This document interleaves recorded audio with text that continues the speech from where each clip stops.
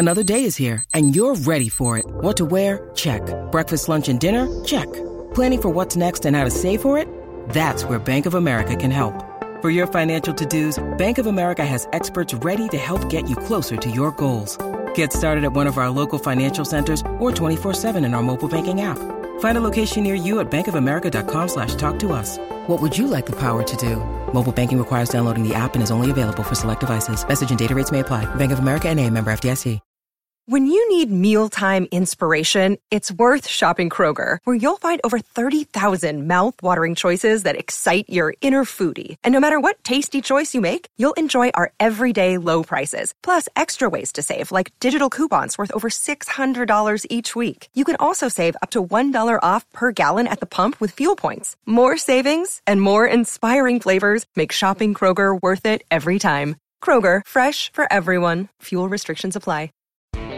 Oregon State Beavers go to Purdue to play a beatable team, end up in a winnable game, but fall short 30-21. Here to talk about it is myself, Aaron Fentress, along with our Oregon State beat writer, Nick Daschel, on the first edition of the Beavers Banter podcast, brought to you by myself and Nick Daschel. Nick, how was your trip, and how are things in Corvallis? You were there. You just went to practice, I assume. How you doing?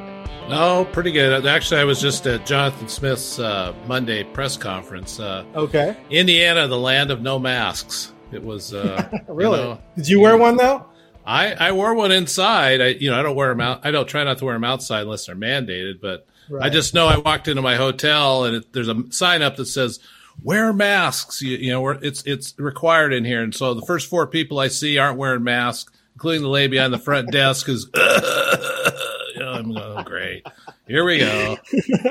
Fascinating story there. Hope you remain safe though, and you are going to be healthy, because we have to keep you on these podcasts all year to bring the knowledge from the road and from Corvallis. Today on this show, we're going to talk about obviously the loss, but some news, well, semi-news, not really news, no news about the quarterback position coming from Jonathan Smith today. We saw both quarterbacks play in this game. Sam Neuer started, then Chance Nolan came in the third quarter, played a little bit better, actually a lot better than Neuer, but has not been named the starter as of yet. We'll talk about that. And we're going to get into the fourth down situation, that critical fourth down in the fourth quarter. 4th and 2, they go deep. We're going to discuss 1, should they have called that play? 2, should they have just punted? 3, all the different ins and outs of going for it on 4th down in that situation. And then also, quarterback or not, you got to run the football, man. They had, 70-something yards rushing, something like that? You got to do better than that. The entire O-line is back. We're going to talk about that. Then we're going to get into the defense. Looked a little bit better. You wrote about that. They looked a little bit better than they did last year, but maybe still not good enough. Then, how damaging was this loss to the quest to win 6 and become bowl eligible? We'll get into that and then segue from that into diving into next week's critical game against Hawaii. But first, give the fans out there a taste of what Jonathan Smith said regarding the quarterback situation, Nick.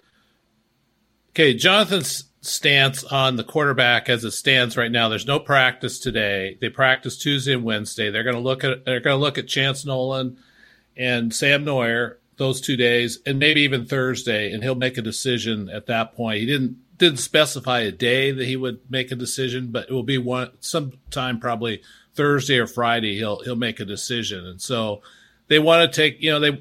Jonathan explained that just based off the Purdue game, he agrees that Chance played better, but this is more than just one game. It's a body of work. There was a reason they picked Sam to be the starter because of the way he played in camp. And that was his rationale for what they're doing. Tristan Gebbia is nowhere near ready to get in the mix. He was limping pretty significantly, I thought, Saturday, just walking out to the field. So he's still a ways away. So it's Nolan or Neuer against Hawaii. So what was your assessment? I mean, clearly statistically it wasn't really close, but did you feel like Neuer showed enough to maybe still be in this race? Boy, I mean, if you go on what Jonathan says is we need a guy that can move the ball and score points. I don't know how Neuer stays in the discussion. I mean, he did get pressure. I'll give him that. There was some that Purdue's defensive end, Georg Karlaftis, is about as good as you're going to see in the country, and they put a lot of pressure on from that one side, but Sam did have a lot of time to throw on a number of occasions, and he just flat out threw the ball way over receivers' heads. I mean, and we saw a little of that in camp, and so it wasn't a total surprise. He's not, but they didn't move him either. So that was the other thing. I was curious why they didn't run him a little bit more against Purdue. Chance looked like Chance at the end of camp. Chance was hitting guys in stride. He was making plays. He was accurate. He was running the ball. He showed all that Saturday.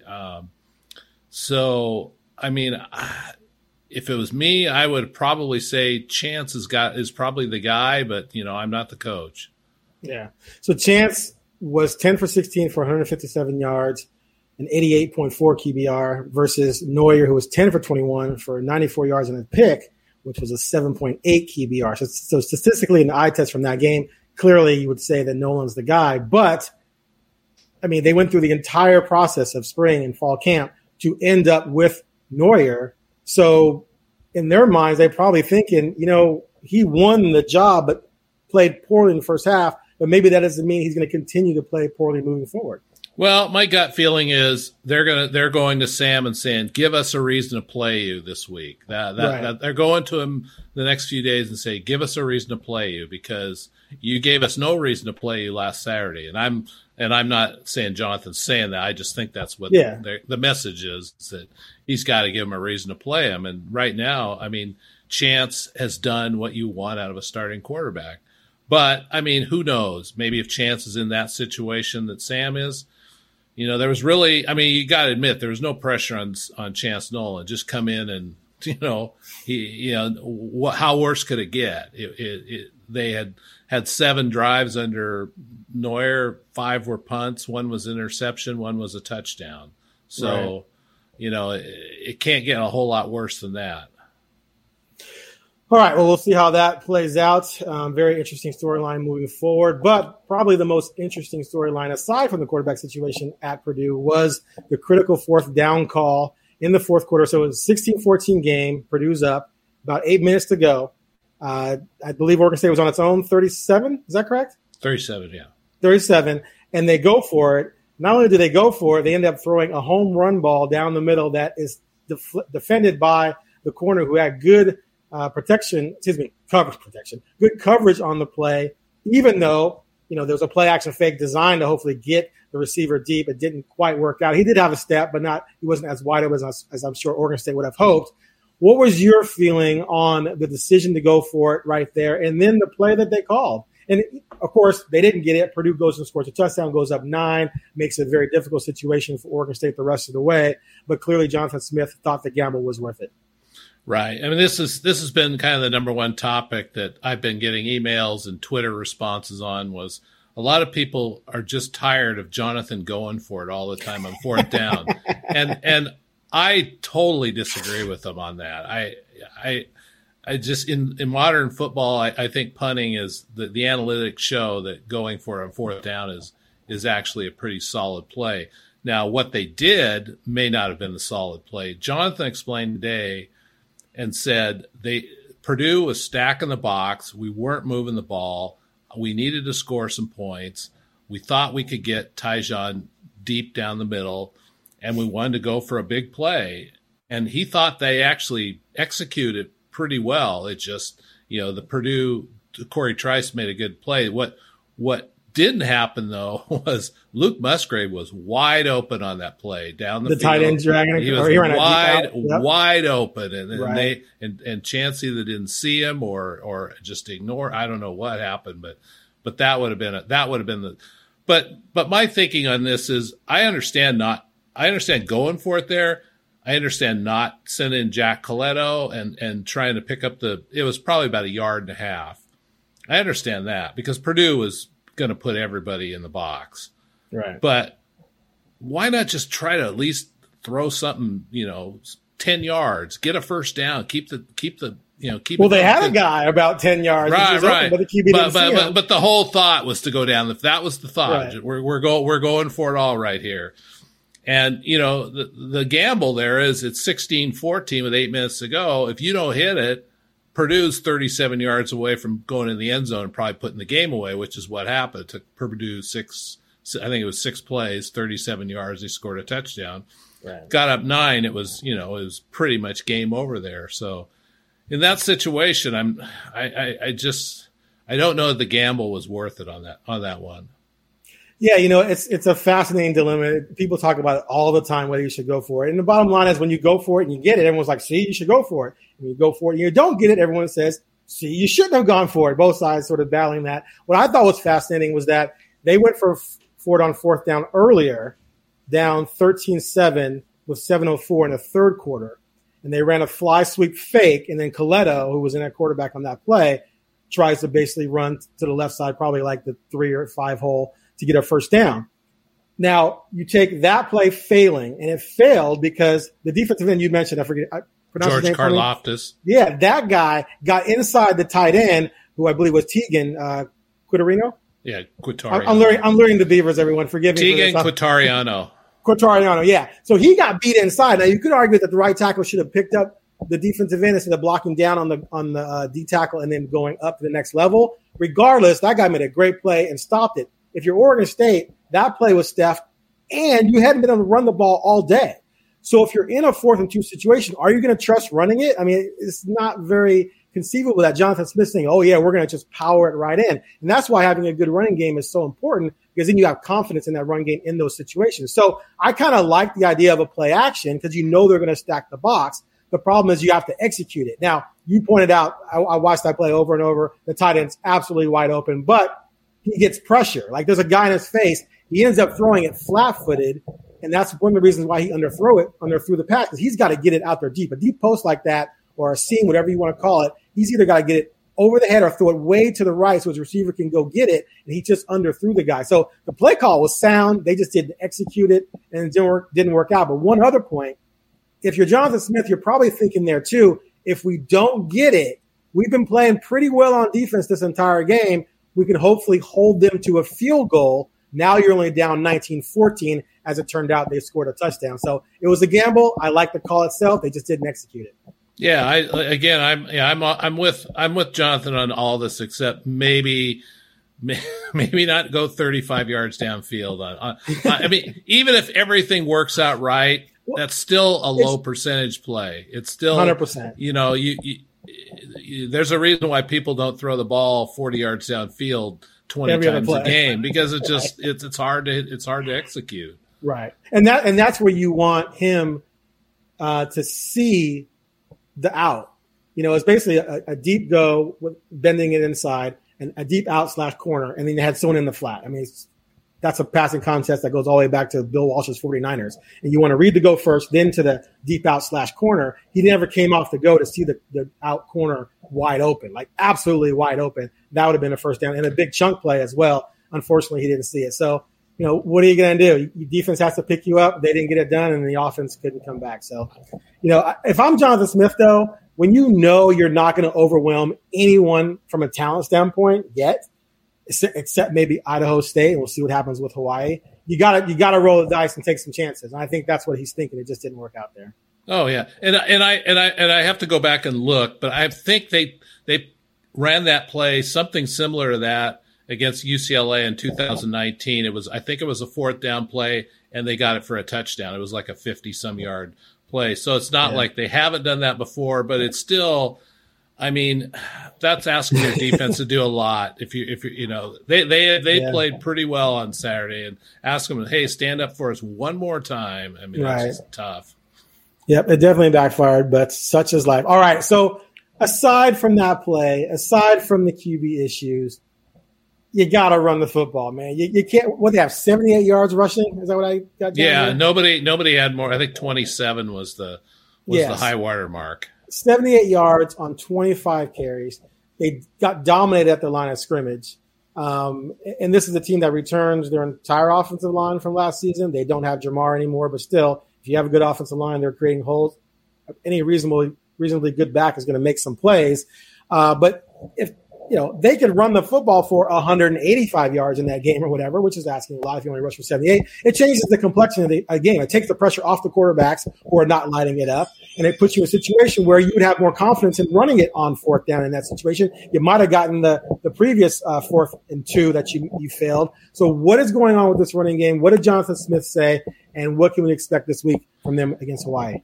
He said it was everybody. Somebody would mess up on a particular play. It wasn't just one guy or two guys.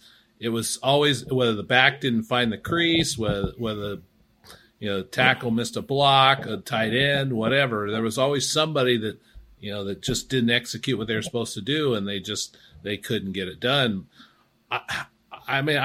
I think part of the problem is, and I'm just speculating, but they're playing three running backs right now. I think you got to get one guy in there and give him the ball and let him see what he can do and see if he can get hot. But we're only talking one game. B.J. Baylor is probably the most experienced back out of this group. Well, he is the most experienced running back.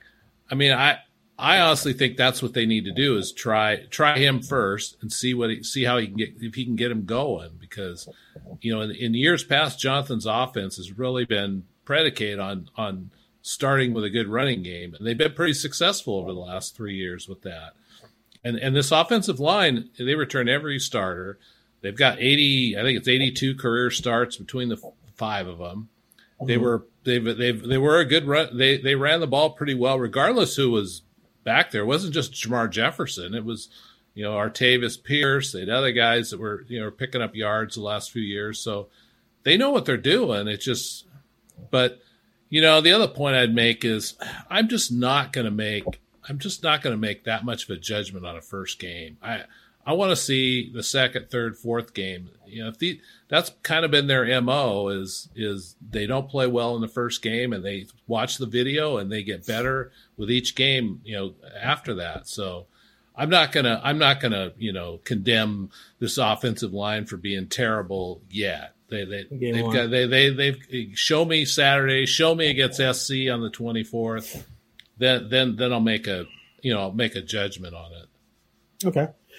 Defensively, definitely to me, not a bad performance. You said actually you thought they did pretty well, especially given what they were like last season. They did give up 313 yards passing to Plummer.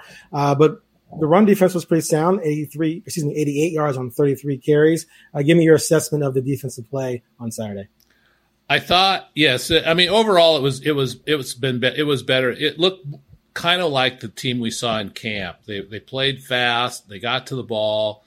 They missed a few tackles, but it wasn't like years past where they missed, where you'd go 4, 5, 6 tackles missed on a play even.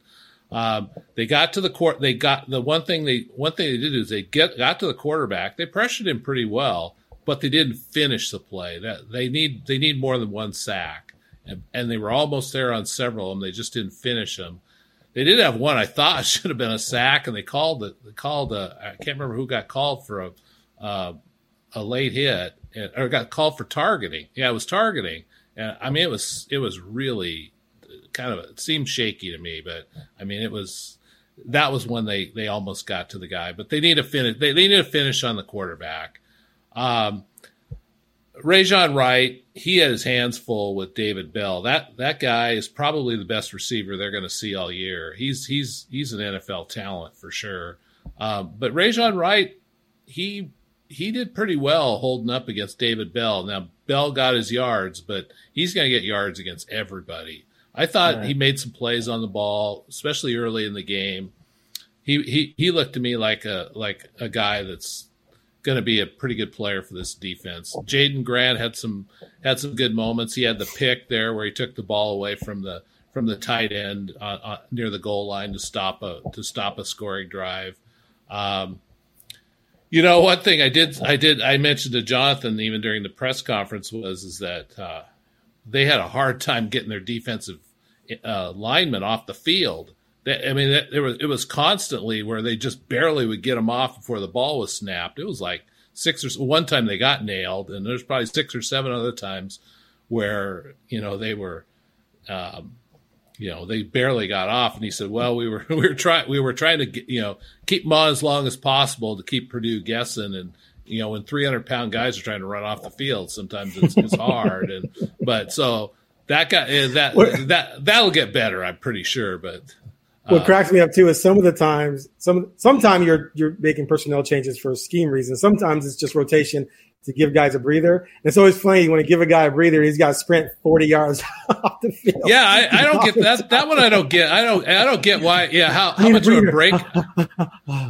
How much of a break is that to give a guy to run him off and run him back on the next play? I don't know, but yeah, I thought they only had the one takeaway. They need more than that. And I talked to several of the players afterwards, and a couple of them looked up at the scoreboard and said, "Oh, we gave up 30 points and 400 yards." But I thought that was misleading. Purdue got a pretty cheap 75 yards there late in the game when Oregon State was kind of gambling a little bit, trying to get the ball back down by 2. And I mean, they'd held them to, probably low 300s up to that point, which is one of their, statistically one of their better defensive performances. I think there's only 3 FBS teams they've held to less than what they had Saturday, even the 400 yards. So statistically, it was a pretty good performance. Right. Also, when you don't run the ball well and your QB plays shaky, especially when you don't run the ball well, you're not going to have the ball for very long, which means you're going to put your defense on the field. Now, if you're a team that's running, a play every 15, 16, 17 seconds and trying to outpace everybody, you don't worry about time of possession. If you're Oregon State, you care about time of possession. And they lost it by, I'm looking at 8 minutes, 25 minutes and 26 seconds to 34 minutes and 34 seconds. So if you're going to put your defense on the field for 34 minutes, if you're Oregon State, you better back them up with 34 points. Yeah. Well, you're going to be in that situation. It's not only that. I mean, they a lot of Purdue's scores came on short field, so they put Oregon State's offense put the defense in some holes that were hard to defend, and they actually they held up a couple times on those pretty well. But I mean, you keep giving a good offense, only half the field to have to score. It's hard. So definitely, absolutely. I'll give them a B out of this game. The defense. Yeah. Okay, that's fair. So what will you get? D for the offense, B for the defense. All right. You are listening to Beaver Banter, a podcast from the Oregonian and Oregon Live. We'll be back after a quick break.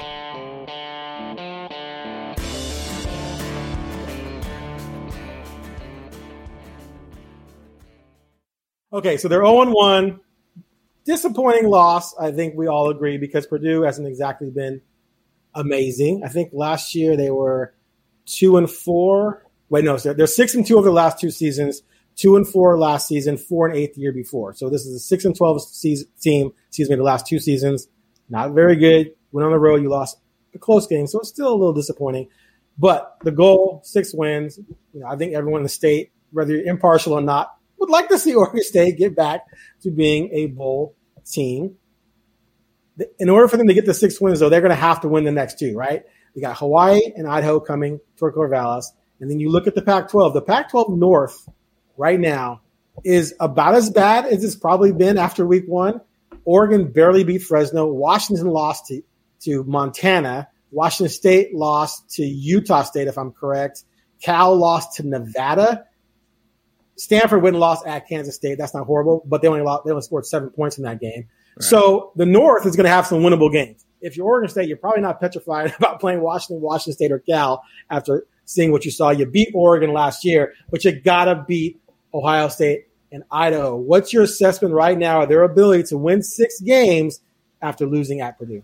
Well, my thought going into the season was I thought they were going to lose at Purdue and still get the 6 wins. Just kidding. Well, I just, I can only go on the track record. Jonathan's teams haven't played well in openers. I'm kidding. And I know they played Ohio State and Oklahoma State, but I mean, but the thing is with Jonathan's teams, they get better with every week. And in October, they're going to be a lot better. In November, they'll be better. So they have to win. They have to win Saturday against Hawaii. They have to beat Idaho. So they get to 2-1. They're in good shape. My thinking is, they win these 2 games. They go to SC, play competitively. Probably going to lose that game. But then they got Washington State. two teams they haven't beaten since you were a boy, but you know, oh, that was a long time ago. But well, it's not that long. But they haven't beaten either one in 7 years, and one of them's 9, I think. But I mean, you can't be scared of playing those two teams right now. I mean, it's logical to think if this team plays well, it could get to 4-2 by the bye week, and then you go in the bye week, and you got then you reassess and see where you're at. I know after that, and then they got Cal and Colorado. I think Cal and Colorado are winnable games. So, I think 6 is doable, but they have to win this week. Right. If you don't win this week, I don't see where you find 6 wins out of the last 10.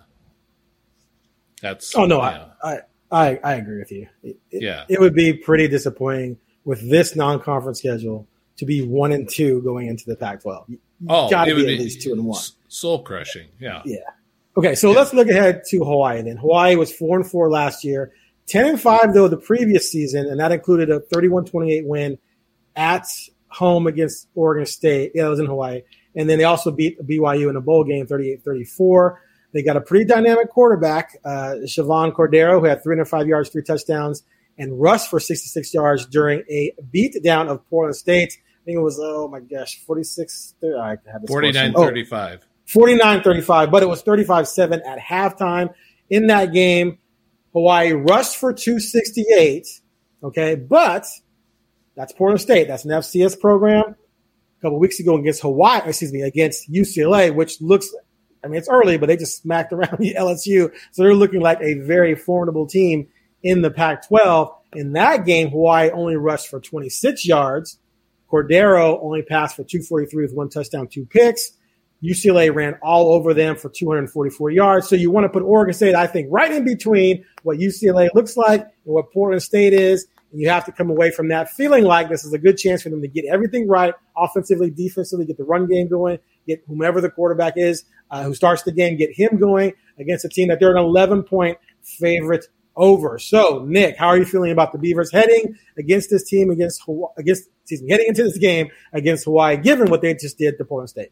Well, I like their chances. They're an 11-point favorite. That's the biggest spread they've had as a favorite. I was going to ask. I think it's 8 years. 2013, and the last when they played Colorado in 2013. So it's an unfamiliar role for Oregon State. It's against an FBS team. I'm not counting FCS, but right.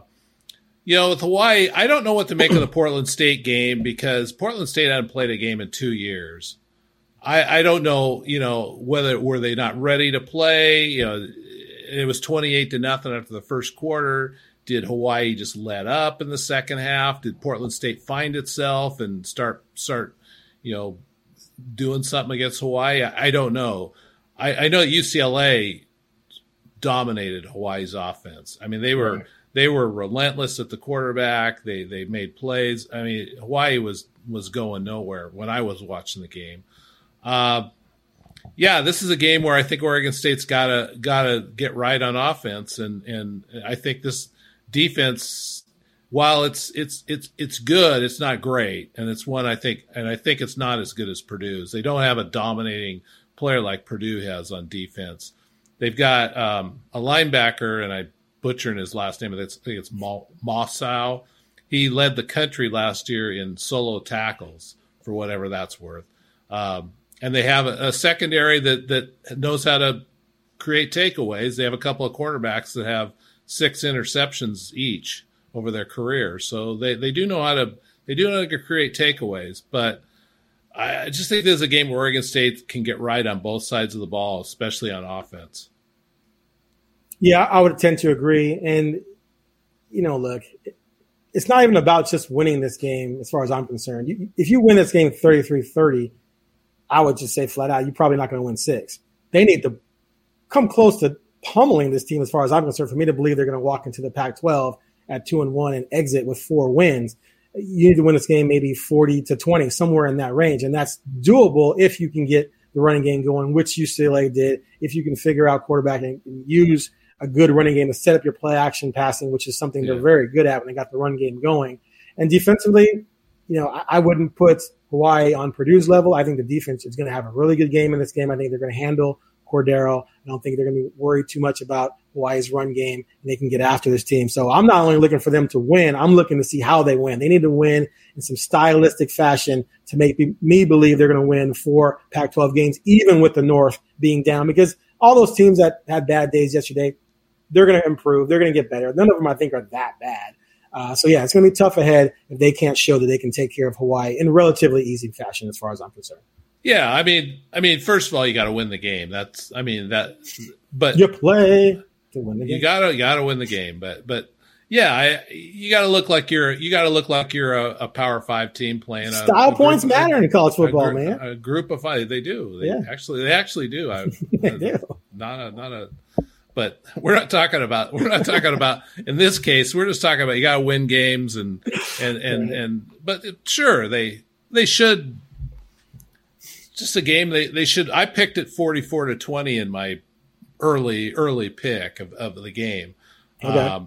Or no, 41-20. I think is what I picked it. 41-20. So that's kind of what I'm thinking. Let's see you want to see a good first half at Oregon State where the offense is really churning out the yards, getting the running game going, setting up the passing game, and get into halftime with a nice comfortable lead. I agree. One other thing, I noticed they had 8 penalties. That's not a horrendous amount, but I'm sure Jonathan Smith wasn't pleased about that. Has he talked about that? Say that again. They had 8 penalties this last game. Purdue had 4. Was Jonathan Smith at all concerned about that number? He didn't say anything about that. That never really connected with me during the game that was a big problem. I mean, there was a couple of them that were maybe even, I don't even know if they should have been thrown. I mean, 8 in an opener. I mean, they just had the one turnover. So I mean, from that standpoint, it wasn't an incredibly sloppy game. It was just the execution was not good on the offensive side. Okay, we've exhausted our rundown. Do you have anything else, sir? No, I'm pretty much talked out. You're talked out. Yeah, pretty much talked out. 30 minutes, that's all you got? Then you're talked out? I don't have the gas like you do, Aaron. We're going to have to get you a couple of Red Bulls next time. No, I have coffee right before I go on. That's why I'm always amped. No, that's not my deal is try to keep it as brief as possible. Well, it's easier to talk it up after a win, too. So this is true. Maybe we'll bloviate more next one. Sounds good. All right. That is all for the first Beaver Banter podcast for this season. I am Aaron Fentress along with Nick Daschel, and we will see you next week after what we both believe will be an impressive Oregon State victory over Hawaii.